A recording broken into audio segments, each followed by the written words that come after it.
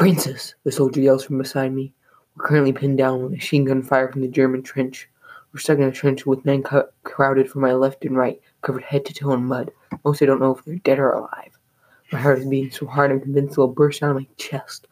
Bullets are whizzing overhead, distant explosions can be heard from artillery. "Francis!" the soldier yells again. "We're running out of ammo. We can't call them for much longer." He's right, we only have a few rounds of ammunition left, and the Germans don't seem to stop coming. I think of telling the other men to retreat, when I realize there's supplies in the next trench back. I consider my options and tell the men next to me to cover me. He looks at me confused, then realizes what I'm going to do, and looks at me like I'm a madman. But knows it's the only option if we want to hold the trench. He looks at the other men and tells them to open fire and cover Francis' run. The men put their guns over the trench, and as soon as I saw the first gunshot from our trench, I burst out onto no man's land, an area filled with mortar craters, mud, and dead trees that no one owned, hence the name. It was less than a second when the first bullet zinged past me. I was running so fast I don't know if I could stop myself. Adrenaline was pumping through me. It was the most scary and exhilarating moment of my life. The only thoughts were to run and swerve, never stop. Bullets kept flying by, and a mortar round exploded right next to me.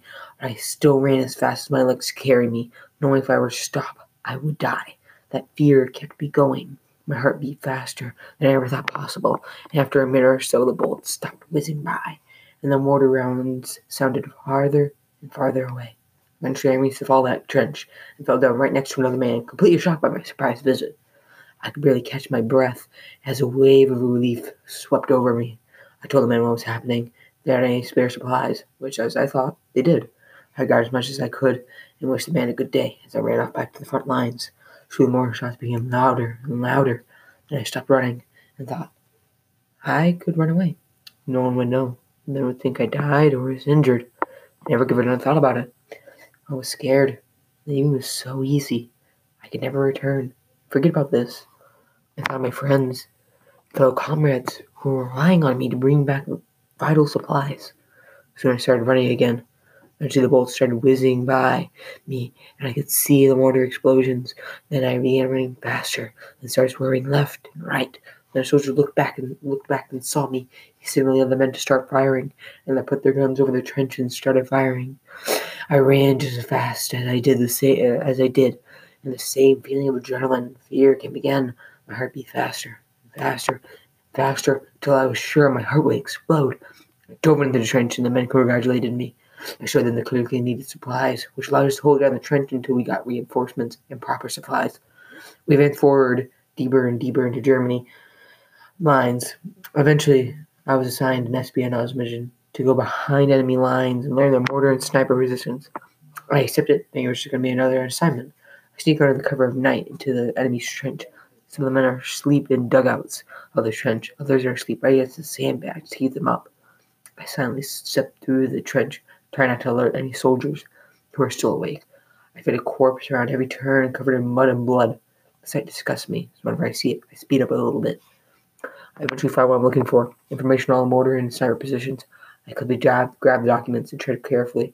This had been calm so far, until I thought of stealing a patch off a German soldier. The idea intrigued me. The feeling of adrenaline was too tempting, so I found the closest German soldier, slowly pulled out my knife, and started to cut off his patch. The man twitched, and I cut off his patch, startled by him. My heart skipped a beat as he fell back to sleep. I got up, my heartbeat slowing down as I start my way out. My foot gets stuck in some mud. I tried to pull it out, but it was stuck good. I looked back to see the light of a German soldier. My thoughts become, I need to get out. Let me out. My pulse become faster and stronger as the German gets closer and closer till he's one turn away. My foot bursts out of the mud, and I run until I'm out of the trench. Then, and only then, do I realize I dropped the documents. My head fills with thoughts. Do I go back or do I leave? I think for a while till I look down to see him still clinging on to the German patch. I throw it down onto the ground, realizing how dumb I was trying to steal a German patch. What was I thinking? I come to the conclusion that we need to go back. I need that info. If we want to continue advancing this easily, we need that info to save hundreds of lives. So I sneak into the trench once again. To be expected, some of the soldiers have woken up. They're like insects swarming the entire trench. I slowly and quietly sneak past all the German soldiers, picking up the documents on the way. This wasn't as quietly, as calmly as my last run. My thoughts were either, why did you do that? Or be quiet, be quiet, be quiet. Most soldiers were easy enough to sneak by, but then I see the last document. It's right under a soldier. I sneak up so quietly, so carefully. It's almost like I'm not even there. Then I snatch the document right under him. He looks back and sees me and alerts the others. Some shots hit the dirt right next to me, and I run out of the trench, bullets flying by my face. The next day, I make it to the Allies with the documents. They congratulate me, and they say that the information was crucial.